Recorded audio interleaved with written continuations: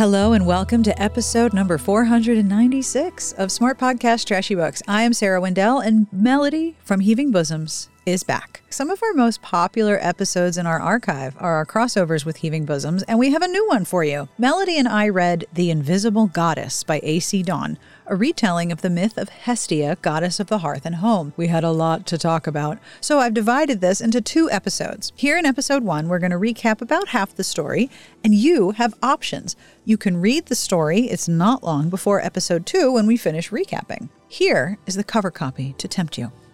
From behind the scenes, Hestia, goddess of hearth and home, runs the court on Mount Olympus, invisible, unknown, and just the way she likes it. When Erebus, primordial god of darkness, interrupts her mundane existence, Hestia's head and heart spin as she is thrust into the spotlight. 2 powerful gods ask for her hand, leaving Hestia with a choice that threatens to divide the gods and plunge the world into war. Can she maintain balance on Olympus without losing her chance at happiness? We really enjoyed this story. It is not a long one, but there is a lot to talk about. Hello and thank you, as always, to the wonderful people in our Patreon community. Your pledges help me make sure that every episode has a transcript and you keep the show going every week. I have a compliment this week for Alana F.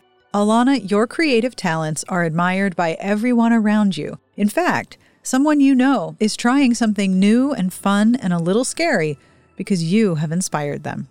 If you would like a compliment of your very own, or you'd like to have a look at our Patreon community, get all the details at patreon.com/smartbitches. This podcast is brought to you in part by June's Journey, a hidden object mystery game that several of you have downloaded and started playing along with me. Hello to all of the members of the SBTB Romance Club inside June's Journey, and nice job on us getting that first place. June's Journey is a hidden object murder mystery set in the Roaring Twenties. You play as June Parker, an amateur detective investigating a series of mysteries full of twists and turns around every corner. You progress through the mystery story by gathering clues found in different scenes, and you level up by building and restoring property on Orchid Island. There are so many different elements, but the heart of the game is the hidden object scenes, where you try to find as many objects as quickly and accurately as you can. It is very easy to get caught up trying to beat my last score. I really like the puzzle challenges, but I really like how relaxing it is. And one of my favorite things to do at the end of the day now is listen to a podcast and try to beat the weekly challenges. There is a detective in all of us. Find your inner detective. Download June's Journey free today on the Apple App Store or Google Play. This episode is brought to you in part by Rothy's. Do you have some goals for 2022? I will tell you, my goals include being as comfortable as I can and keeping my life as simple as possible. And Rothy's are a perfect fit for my goals. I've talked about them before and I still love them just as much. They are comfortable, stylish, and fully machine washable. It's my favorite thing about them. They're very lightweight, so they're easy to travel with, and if they get dirty, I throw them in the washing machine and they come out looking perfect. I wear them, I look dressed up, and I'm comfortable and I don't get blisters. Plus, they're durable. I bought my first pair several years ago, and they look just the same as my newest ones. And my newest pair are pink driving moccasins that I really, really love. When it's easier and safer to travel, these are the shoes I bring with me. Hit the new year in stride with a fresh pair of Rothy's. New customers get $20 off your first purchase at rothys.com/Sarah. That's ROTHYS.com/Sarah. This podcast is brought to you by Lumino. I love my smile. What I do not love is all of the toxic ingredients that are in many dental care products. I want the best for my overall health and my oral health, products made with natural ingredients that can, help my smile and not harm it, which is why I found Lumino. Lumino makes toothpaste, mouthwash, and whitening products that actually help your oral health instead of hurting it. They use purposeful and uncompromising ingredients like sea salt, aloe, and coconut oils to clean and brighten your smile. Plus, everything they make is certified non-toxic. My favorite product is the toothpaste, as it leaves my mouth feeling extremely fresh and clean, and I can't wait to try the whitening strips. I love how my smile feels and looks, and I know you'll love Lumino as much as I do too. Get 15% off your order today by going to luminohealth.com/trashybooks. That's LUMINEUXHEALTH.com/trashybooks to save 15%. luminohealth.com/trashybooks. This episode is brought to you in part by Jenny Kane Home. Creating a warm, cozy, welcoming home is one of the greatest gifts you can give yourself. Jenny Kane Home has everything you need for every room, every style, and every sensibility. From furniture to accessories like candles, pillows, and soft throws, there is something for everyone seeking to make a room feel complete. Finding the perfect chair, for example, can be a challenge. You want it to be stylish but comfortable, to fit in the room and fit into your reading plans. The Brentwood Boucle chair in ivory or natural is perfect for the bedroom, the living room, the den, or wherever you need effortless style and comfortable reading. Jenny Kane Home creates California-inspired classics for any room or mood. Grounded in natural textures and inviting neutrals, these are the pieces you will love coming home to. Create the space you'll never want to leave at jennykane.com. Get 15% off your first order when you use code SPTB at checkout. That's 15% off your first order at JENNIKAYNE.com, promo code SPTB. This episode is brought to you in part by Osea. You made it through 2021, finally. You might be feeling a little burned out or like you need a fresh start and some time to focus on yourself. Osea has been making products that are vegan and safe for your skin and the planet for over 25 years. When it comes to beauty, Osea is a pioneer. Their body oil has been a celebrity favorite for years, and I love it. Now, you might be thinking, body oil? If you've been using body lotion, you might be a little wary, but let me tell you, I love this stuff so much. I am so excited to use it. It soaks in easily, it is never greasy, and I like it so much, I gave away a gift set as part of Hanukkah this past year. New year, new you. Start fresh with clean vegan skincare and body care from our friends at Osea. Get 10% off your entire first order with promo code SARAH at OseaMalibu.com. You get free samples with every order, and orders over $50 get free shipping. Now is the time to make small changes that can have a big impact on your day-to-day. Head to OseaMalibu.com and find your new routine and use code SARAH. I am so excited to share this interview with you. Let's get started with me and Melody and the Invisible Goddess. So I want to tell you that the reason I selected The Invisible Goddess is because the very first episode, not only did I like the story a lot and was desperate to talk to you about it because I have a lot of questions and I really like to hear your opinion. I fucking loved it. Oh my God. Oh my God, me too. I thought it was so charming, like a perfect little confection. Like it was the perfect cupcake of a story. Mm-hmm. But the first episode of Heaving Bosoms I ever listened to, you gave a tribute to one of your Patreon supporters and you specifically mentioned Hestia. Yes. So the very first episode of your show that I ever listened to was also about Hestia. And I thought, oh, this is perfect. Oh my gosh. Also, Hestia is one of my favorite of the gods in the pantheon. Same. Yeah. Yeah. And I loved the spin that this author took with her because I've always been a tiny bit justice for Hestia. Yeah. And she got it. Oh, yeah. Oh, she got good justice.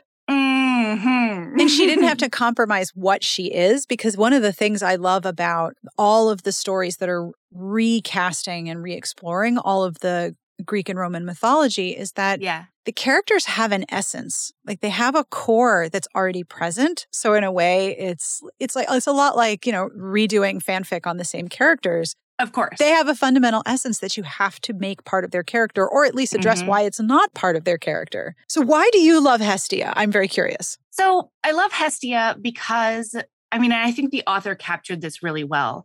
I love the fact that she has this elemental power, and she's flame, right? She's the hearth. And I love the fact that in her being, she uses what could be an incredibly destructive power. Yes. Only to comfort and care and nurture and warm and inspire. And my son's name is Ember. And one of the reasons his name is Ember is because I really loved the visual metaphor of him either being the last one burning or something that you can ignite an inspiration off of and make a blaze, Yes. Those are the main reasons that I love Hestia so much. So what did you think of this story? I fucking loved it. And I love the fact that you were, I felt like nerves coming off of you from our email when you were like, hi, so I've been reading this novella, but are you anti-recapping something that has no sex on the page? Yeah. Usually when you and I do a podcast, There's dragon sex or dinosaur sex or both dragon and dinosaur sex. Somebody turns gold. They have to have double penetration to preserve the mating bond. I mean, you have to. Yeah. I mean, this was. No, I hear you. This was very tame. No, I have a certain brand and I get that. But no, I loved it. And I thought the lack of sex was actually perfect. It was a boon to the story. Oh, interesting. Rather How than come? taking it away. Yeah. I think because Erebus is so mysterious. Yeah. I liked keeping the mystery of Erebus intact. Non-corporeal dick was good. My God. Oh, don't get me wrong. Did I highlight the the line bodiless? Erebus possessed no defined shape. He could grow and shrink at will. Yes, non-corporeal dick. Woohoo! So like my nasty brain was there. Oh, sure. But it was very elegant. Like there is kind of a sex scene, but there's no thrusting or pinnacles or waves or there's no specific reference even to genitalia. It's very much an emotional sex scene. It's very emotional and lyrical. Yeah. I like that part. I really wondered. I was like, is Melody going to read this and be like, where was the shadow sex? No. I'm so glad. Not at all. I've been reading a lot of retellings that are like super retellings, like Neon Gods and Electric Idol by Katie Robert. It's all of the characteristics are there of each of the gods and goddesses and everything, but it's set in like a crime town. Yeah. It's all mafia stuff instead of like the Olympus, myth. And this is there. Yep. We're in togas. We have got ringlets that go to the shoulders. And everybody is exactly who you think they're going to be. Yes. So Hestia is like walking by a room and she hears Hera sniping at Zeus because he's fucking some other bitch again. And she's real mad about it. And Hestia is she's like the housekeeper of the house. She does the meals. She does the this. She does the that. She's in charge of the kitchens. Yes. She does all the events and everything. And she's usually incredibly meek. But I feel like, is it this scene where she kind of is like, hey guys, like, can we just cool it a tiny bit? That's later during the meal. That's later. Okay. This is the one where she tries so at the beginning, she tries her old technique of distracting them. That's right. Okay, so Hestia speaks to me on a very fundamental level because she's described as, quote, she thrived in the peace and tranquility of a well-ordered house. And I'm like, girl, yes, you and me both. And so she tries distraction because she doesn't want them to fight because it creates disorder and it's unpleasant because she knows, she's been around these two for a while, she knows that nothing is ever going to be resolved. This is just going to keep happening. And exactly. You made your choices. Don't fill this house with those vibes. Yeah. Don't fill my house with that. Her first instinct is to distract them. So she first distracts Hera because Zeus notices her and drags her into the conversation. And she distracts Hera by saying, well, Dionysus has new wine. And she asks Hera a menu decision. And then, what should we pair it with, she says. And Hera, this is my favorite part because Hestia gets it. Though she was the queen of heaven and the mistress of Olympus, Hera didn't manage the day-to-day operations of the court. Hestia saw to the meals, the assemblies, and the constant stream of guests. Hera left it to her, but took the credit. Hera only had an opinion in Zeus's company. So, that's correct. Okay, so first of all, I have to admire the amount of work that one paragraph did to really contextualize Hestia and Hera. Yeah. Like, yes, the homemaking work is always invisible. It is always underappreciated, and someone will always try to take credit for what you do. Yep. That I feel like, again, the essence of those characters. Yes, right? absolutely. Like, that is absolutely Hera with her peacock bullshit. Mm-hmm. But I also like later on when she's like, it actually didn't matter what Hera said right now because by dinner she would forget the menu choice she made. I have worked for that person. Yeah. Hera and Zeus are the people who sit down at the head of the table and raise a toast and take credit for everything that's on the table when someone who they don't acknowledge at all is what made that table full of food happen. Correct. Absolutely. Yep. And then what does she do with Zeus? Zeus is a devious coward. Is me, though. Yes. Hestia distracts Hera, and Zeus takes advantage of the distraction and runs away. Oh, that's right. He just bounces. Yeah, he just runs. He just leaves. Hestia did not stick around either. She's like, yeah, I gotta go, food, bye. And they just leave Hera so alone. Much food. Yep. Yeah. And so she goes down to the kitchen and takes care of things, manages all this stuff, and then runs into Zeus hiding in the garden. And she's like, why are you hiding? He's like, I'm not hiding. I'm the king of the gods. I don't hide. And she's like, never. Yeah, you're hiding from your wife, pal. Don't lie. Right. Nice try. And then Zeus is like, by the way, my mistress and all her girlfriends are arriving. Put them in the east chambers. Throw a party for my mistress, Hestia. Make it okay with Hera, too. Yeah. Like, are you fucking kidding me?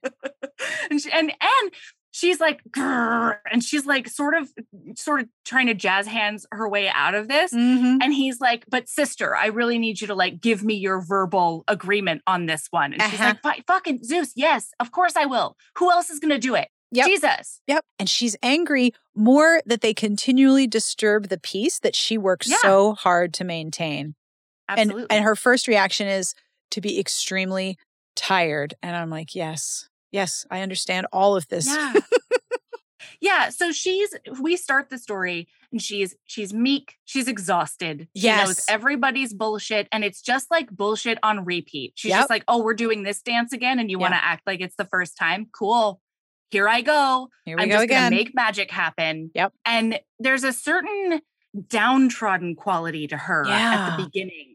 Yeah. That I really liked as far as her character arc is concerned. I really liked it. She has hit the limit of what she is going to be willing to do. Like, I have hit my limit. I am not obliging you anymore. And that's where Hestia is at the end of chapter 1. She's like, I am tired and I'm done. And this is awful. I don't feel like pushing this boulder up this hill anymore. So she leaves. Right. She runs away. She's like, fuck all this. And she goes into the mountains. Yeah. She takes a run. She does an emotion walk, which there's nothing more such a good term liberating. For that. Did you make that up? I've never heard that before. I think I made it up when I was a teenager, and I would literally, on our 30 acres, I would literally be like, I'm leaving. And I would just go like walk and sob in the mountains. It's necessary. It's very cathartic. She takes an emotion walk and she goes up the mountains and she notices this crack in the rocks. And there's some kind of flickering light back there, and she's never noticed it. And she goes through this tiny crack, and there's this big cavern. And she's like, it's a dark cavern, and it's vast. And it's weird. There's a cliff, and it just empties out below her, and she doesn't know what's down there, and she can't see. Yeah. And she can tell, like, in her bones that it's endless. Yeah. Like, there's no bottom. Yeah. There's no ground. It's infinite.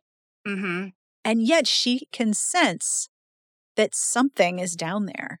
And she slips and she almost falls in, and a warm wind pushes her back onto the cliff, and she knows something's down there. Yes. Oh my gosh. I love this. This is a great meet cute, by the way. Yeah. I'm going to taunt really you, good. but I'm also going to save your life. Yeah. And so she says, who is this? And this voice is like, are all Olympians as foolish as you? Dumbass. Oh, it's so good. He negs her hard from the beginning. He negs her, and she is like, I have had it. Then he really calls her out, this weird voice coming from a, pit of nothing. Do you know they call you the invisible goddess? She often felt invisible, but she thought a well-kept house should seem to run itself. Girl. Hestia. Oh, yes. You sweet angel. Yeah. You sweet angel. That's you, though. Yeah. Yeah. Like, step into the light, Hestia. Ugh. And the thing is, she is light, and she's working so hard to make herself invisible. Yeah. And how much does that communicate to a universal experience when you're constantly told to diminish yourself? Don't take up too much room. Don't be too loud. Don't show off. That's not your job. That's not for you. How many messages do people receive in ways that they should diminish themselves? And yet, women specifically. Oh, for sure, especially women in fields that are considered women's work. Oh, for sure. Like this is the perfect encapsulation of that. Yeah. That I don't know, fucking universal truth, unfortunately. Yeah, it really is. In the patriarchy. It reminds me of that really famous quote from Futurama where God says, when you do everything right, it looks like you've done nothing at all. Yeah. Oh, yeah. And so she does so much and no one notices the actual work. So she feels ignored and she's like, why are you taunting me? What? Yeah. And why you got to kick me while I'm down, man? So then this voice just becomes another gust of air and starts like pushing her towards the brink of the cliff. She's like, what? Gosh. What are you doing? And he's like, well, are you a goddess or not? Were you going to save yourself? So he sexy tornadoes her into that void and she's like falling and falling and falling forever. And he's like, hey man, did you forget that you're a goddess? And this like finally pisses her off to the point where she's like, and just like engulfs herself in flames and carries herself out of the void. Yes. And she's like, take that for the invisible goddess. She's mad. And that's when the text actually says that she uses her fire for warmth and comfort, never for destruction or aggression, but she stood with forgotten power coursing through her, and she wondered if she'd let herself fade too much to the background. Yes. Yes. And this is like chapter 2. I love how this story just knows what it is and goes. Oh my God. Yeah. That's when Hestia figures out who this voice is, who is talking to her from this pit. It is Erebus, the primordial god of darkness and his bodiless state, cringing away from the brightness of her fire. So he's like an elder god. The current crop of gods are the ones that sort of run things on Olympus, and Erebus is one of the primordial gods who came before them and doesn't really do anything, like just hangs out in a pit. No, he's been super forgotten. Yeah. Like he's been forgotten. And this, I really thought this was interesting as well. He's been forgotten to the point that the mortals, the Olympians, everybody have now reduced him to just like the darkness, the scary and, negative things that we think about the dark. Yeah. And so she's immediately like, wow, you really are the asshole that we all think you are. Yeah. Mr. Silent Pants, who doesn't help at all. Yeah. Like you've just been hanging out. You are shapeless, you are nameless, you are forgotten, and you have no right to point your fingers at me. Yeah. That's right. She runs out and she leaves the fire burning behind her, and Erebus is really pissed and starts cursing and yelling about it. I loved it. This is one of my favorite parts. It says, the light would dim over time, but perhaps it would make the crotchety old god think twice before he meddled in the affairs of Olympus. And then Hestia feels bad. She feels like she needs to go back and apologize. Right. But she's got too much work to do in this moment. Yeah. So like she'll have to go apologize tomorrow, Hestia thinks to herself. Yeah. She'll just, I got shit to do. She can hear. You're pure. Yeah. And she's heading back and she can hear Hera yelling about something and people are mad. And that's when she walks in and Hera and Zeus are fighting. And she walks up to both of them and said, both of you need to knock it off right now. Zeus, you know better. You are insulting your queen. And then Hera's like, yes, she's on my side. And Hestia turns on her and says, you won't change him. He always comes back to you. Just be content. And I love this passage because there's very much like she's riding the high of just letting her flames loose. She can feel that power coursing through her body. And so she's finally like, I have the power and the insight to put both of you in your place, no matter that you're king and queen. Yeah. Go fuck yourself. Yeah. Just stop. Yeah, exactly. Right. And they are stunned into silence. Yeah. And then she says, you have upset the tranquility of this house, and as goddess of the home, I will not have it. Collect yourself so you can behave like civilized gods at the evening meal. Like, she totally goes, don't you make me stop this car. It's true.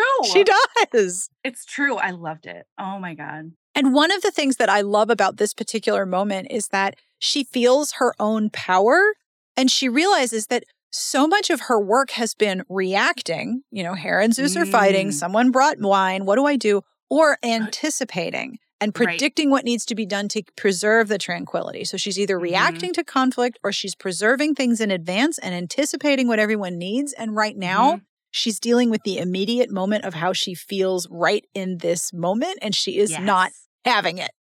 Oh, yeah. That is a really, really insightful thing to point out. I hadn't even thought about that layer, but you're right. Like, this is one of the only times when she's just in her body. Yeah. And she's just letting herself feel what she's feeling. Yeah. Even when she's coming really down from powerful. the mountain. Yes, I totally agree. Because even when she's coming down from the mountain, having figured out that Erebus is now taunting her, and she's like, I have no more time for one more asshole in my life. Yeah. Even then, she's like, I got shit to do. I can hear Hera yelling. And she just shows up in her own power and says, both of you need to knock it off right now. That's enough. Yeah. Okay, wait. Can we please talk about Erebus and his respect boner? Yes. Erebus has a really funny reaction to the thing that just went down with her. Oh, yeah. So he's like back there in her flames, cursing or whatever. Yeah. And then he sits there for a minute and he's like, hold on. Hang on a minute. That was fucking hot. Oh my God. Yep. She knew me. Yeah. Like, nobody pays attention to her. Everybody underestimates her. How dare There's they? so much more to her. And how dare they? Yeah. And so he's like, you know what? Hestia should get some too. That's what he thinks to himself. Really? Like, if you boil it down, he's like, Hestia needs some passion and some awesomeness in her life. And I feel like God of shadows and darkness, I feel like I could whisper in some ears and make that happen. Yeah. And so he matchmakes for her in his brain. And I have a bit of a bone to pick with this one. Because, and it's very, listen, I don't have a bone to pick because of, like, you know, accuracy, although that's a hilarious thing to think about in regards to mythology. Oh, yeah. Regardless. But, but like, it makes sense because he's like going down the list of gods and he's like, nah, not this one, not Hades. He'll like keep her away and he'll hide her. He's like Apollo. Apollo's like Mr. Poet Soldier. You know, he'd probably dig her down real good. Her. Yeah. Yeah. And then he's like, but also Poseidon. And like, I forgot that Poseidon is currently married. Yes, he is married. And Erebus is like, it doesn't matter. Just, you know, pick up a little goddess on the side. Yeah. And like, listen, that is accurate as far as the Greek mythology is, the Greek mythology of it all. It is accurate. On the other hand, I was like, Hestia deserves more than being somebody's side piece. Yeah. She needs all of someone's attention. Yes. Jesus. Yes. My biggest bone to pick with the text is the constant use of the word cripple or crippled. Oh, I didn't like it. Yeah. I didn't like that either. Did not like, not cool, not as an adjective, not as a noun. Yeah. Hestia's best friends are Dionysus and Hephaestus, who's married and treated terribly by his wife. But they keep referring to Hephaestus as the cripple. Not cool. Do not like. Cool. Didn't love it. So Erebus is like, nobody appreciates her. She should be admired and worshipped, and she should get some. She should get that real good D. Who's going to give it to her? And so he decides, all right, you know, Apollo and Poseidon. Who is going to win Hestia's hand? Yeah, let's see where the chips fall when they finally notice her. Which bothered me for a little while because he's making choices for her. He is just presuming, well, of course she'll like both these guys. They're those guys. Yeah. Yeah. I think I didn't mind it because there was a choice. Yeah, there was a choice. But she's like, these two are the ones who are going to battle for you. And then they start kissing her. Right. Immediate. So they go from she is part of the wallpaper to OMG, let's go on the balcony and I'm going to kiss you without like really chatting with you about it first. Yeah. Thank you for serving me this glorious meal. Would you like to go to Bonetown? I would like to go to Bonetown right now. There's no courtship. There's no, oh, wait, hey, she's beautiful. I noticed the candlelight on her hair. No, it's like, oh, thanks for the fish. How about Bonetown? I mean, and that is, it's an efficient way to get to the conflict of a 72-page novella. Yes. Like there is some necessity to it because this was a bite-sized deliciousness. Yes. There's nothing more entitled than a Greek god. So it really wasn't out of left field that they would be like, wait a second, that is pretty must have. Yeah. Will have. She want. That's a lot of presumption on your part, Mr. Erebus. But of course, that presumption is going to bite him in his non-corporeal ass. So that's okay. Isn't it, though? I loved it. So Apollo comes over and he's like, hey baby. Girl, hey, baby, want to stroke my beard? I have seen you for the first time in my immortal fucking life. Wowza. Yep. I gotta say to you. I confess that part of my struggle with this section is that I have had my view of Apollo affected greatly by Lore Olympus. Yeah. Apollo is an absolute shitheel in Lore Olympus because he's an absolute shitheel in a lot of ways. And so I'm like, no, do not kiss that purple fucking rapist. No kissy. Don't do it. Exactly. Don't you touch my Hestia. Do not. You purple fucking rapist. Get out. So I had to keep telling myself, this isn't Lore Olympus. I know you just read it. Like, if you look at this Apollo and this Poseidon, like, Apollo's the clear choice. Because this Poseidon is like a rapey monster. Yeah. Even though, like, right now. Okay, so sorry. So Apollo comes over and he's like, hey baby, girl, will you save me a dance? And she has been sitting there, like, dreaming about, because she hasn't even thought about it in her whole life. She's been like, no, I'm the one who runs the party. Hostesses don't have time to dance. Yeah. And so, but when she goes up to her room, she's like, you know what? Fuck this veil. I'm going to put coal on my eyes and I'm going to put on a beautiful, like, heavy necklace and I'm going to feel myself for once in my goddamn life. Yep.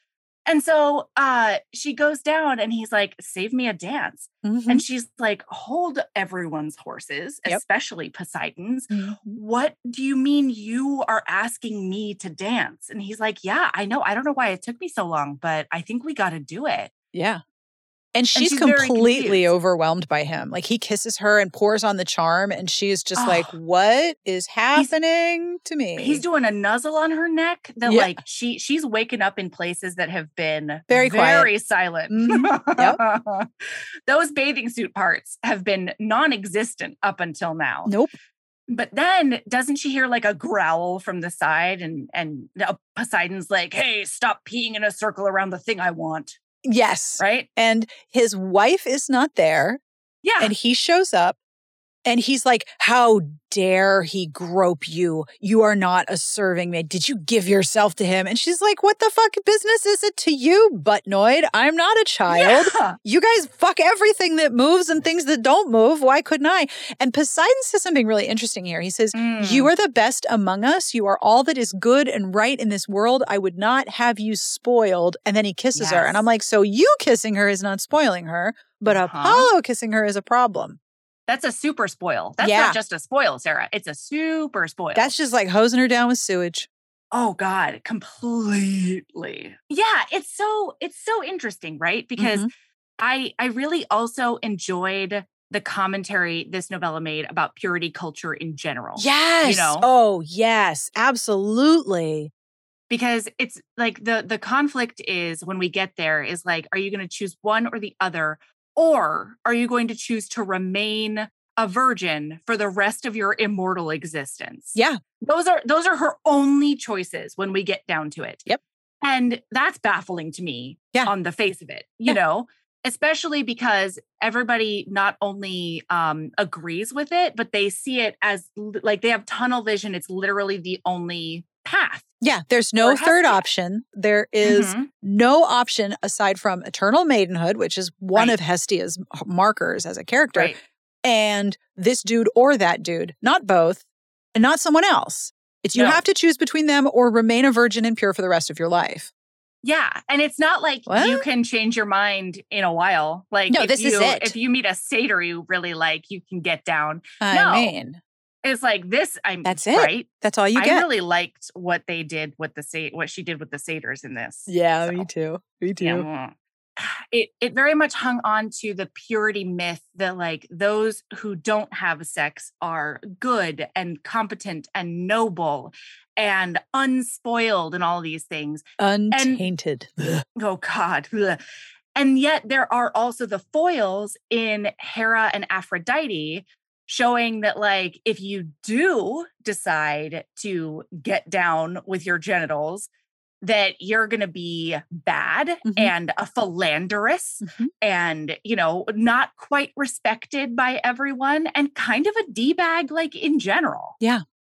And Hestia, as the home goddess, as the goddess of home and hearth and comfort and tranquility, is essentially desexed. She is yeah. she is removed from any sexual allure because of that element of her personality, which sort of reminds me of the virgin mother crone, Oh, absolutely. idea that you can only be sexual at a very specific set of responsibilities and roles in your life. And then once you take on these other roles, you are no longer a sexual being. And as you age, you're not sexual. And as you take on home care or the care of other people, you're no longer a sexual being. Like your sexuality is removed. And that's being projected onto her too.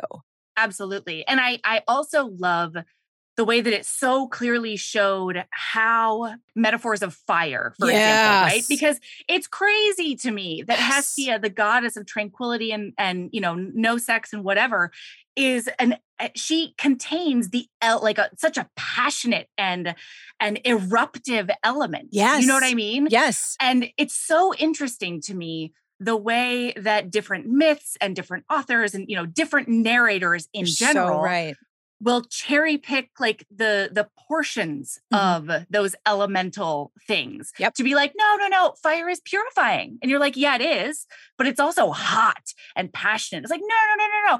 Fire is like comforting. And you're like, yeah, but like sex can be really comforting. You know what I mean? Like, and they just refuse to include those aspects. And Hestia's change in character pivots on the fact that she's no longer complying with that expectation placed upon her.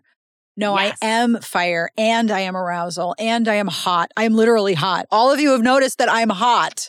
Yeah. And it's very overwhelming for her because that's not something she's ever participated in, but she's also refusing to comply with this absence of sexuality for herself. Exactly. And I loved the fact that as her character arc went on, we started seeing her embrace the other aspects of fire. Yes.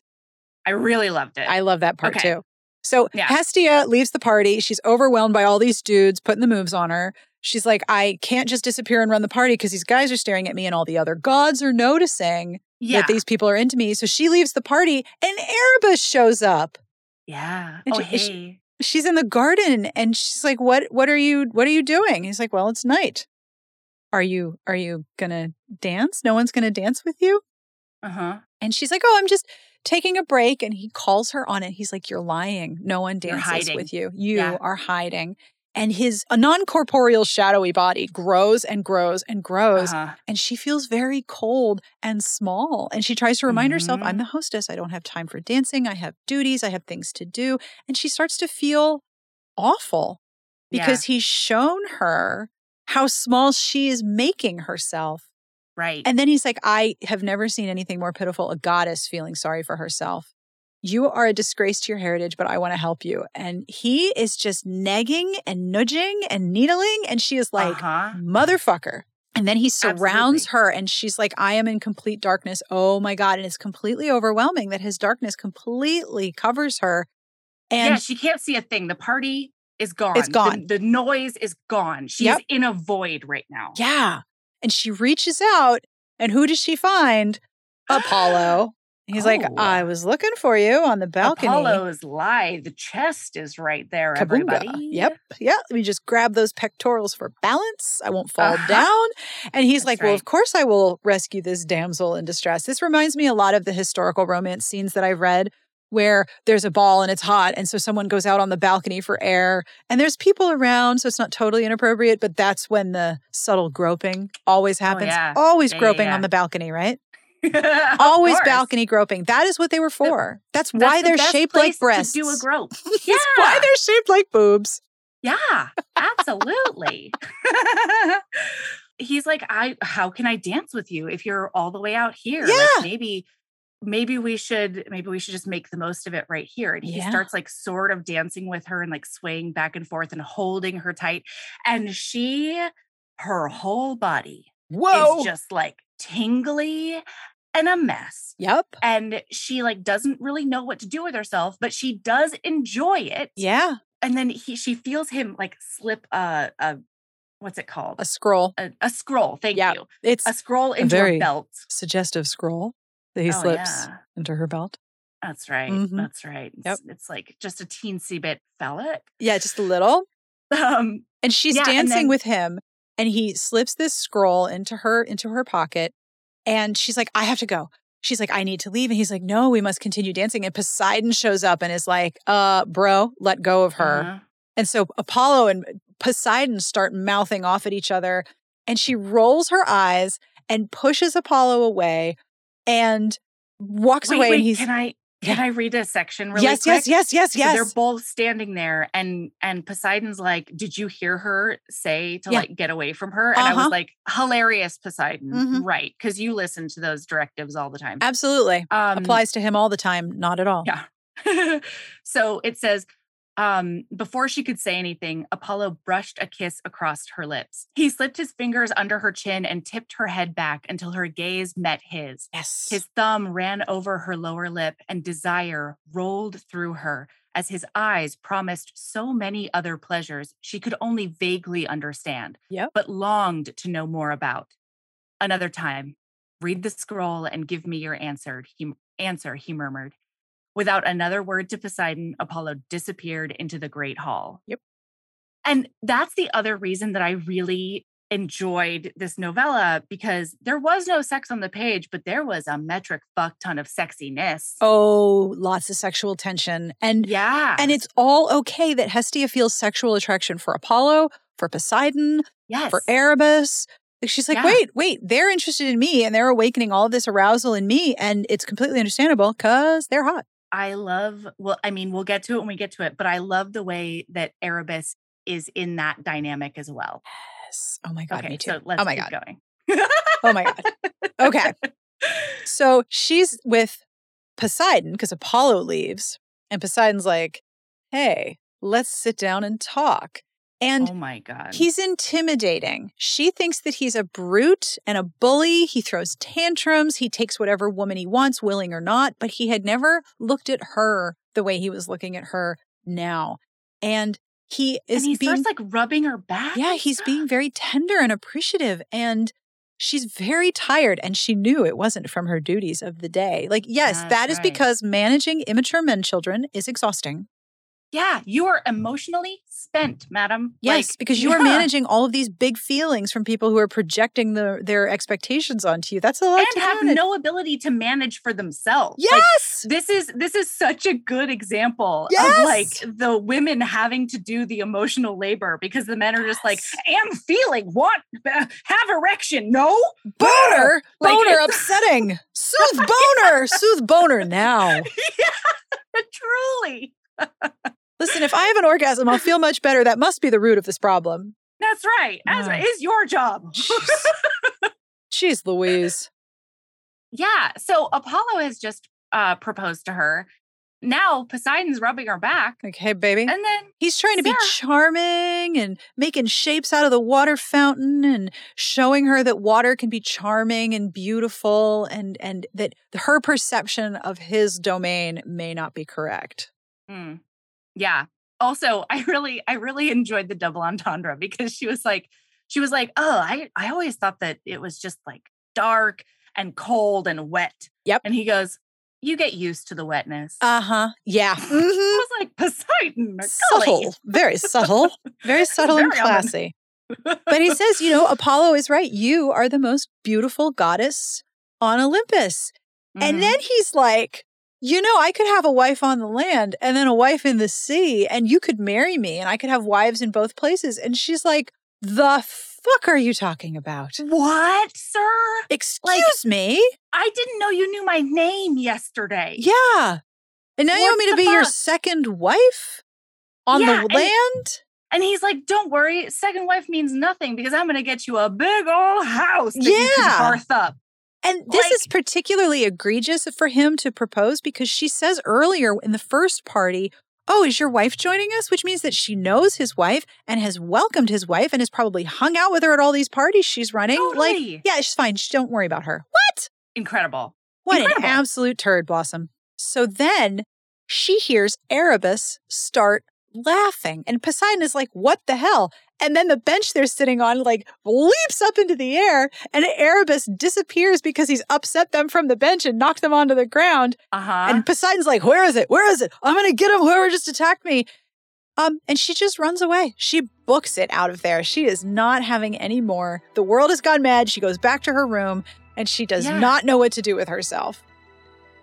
And that brings us to the end of part 1 of Melody and me taking a very, very deep dive into The Invisible Goddess. You can find this book on Kindle Unlimited. I will have links in the show notes. And if you want to read it and catch up with part 2 next week, it would be very fun to have you along for the ride. Thank you again to Melody for joining us. I will also link to our prior crossover episodes because they are a lot of fun.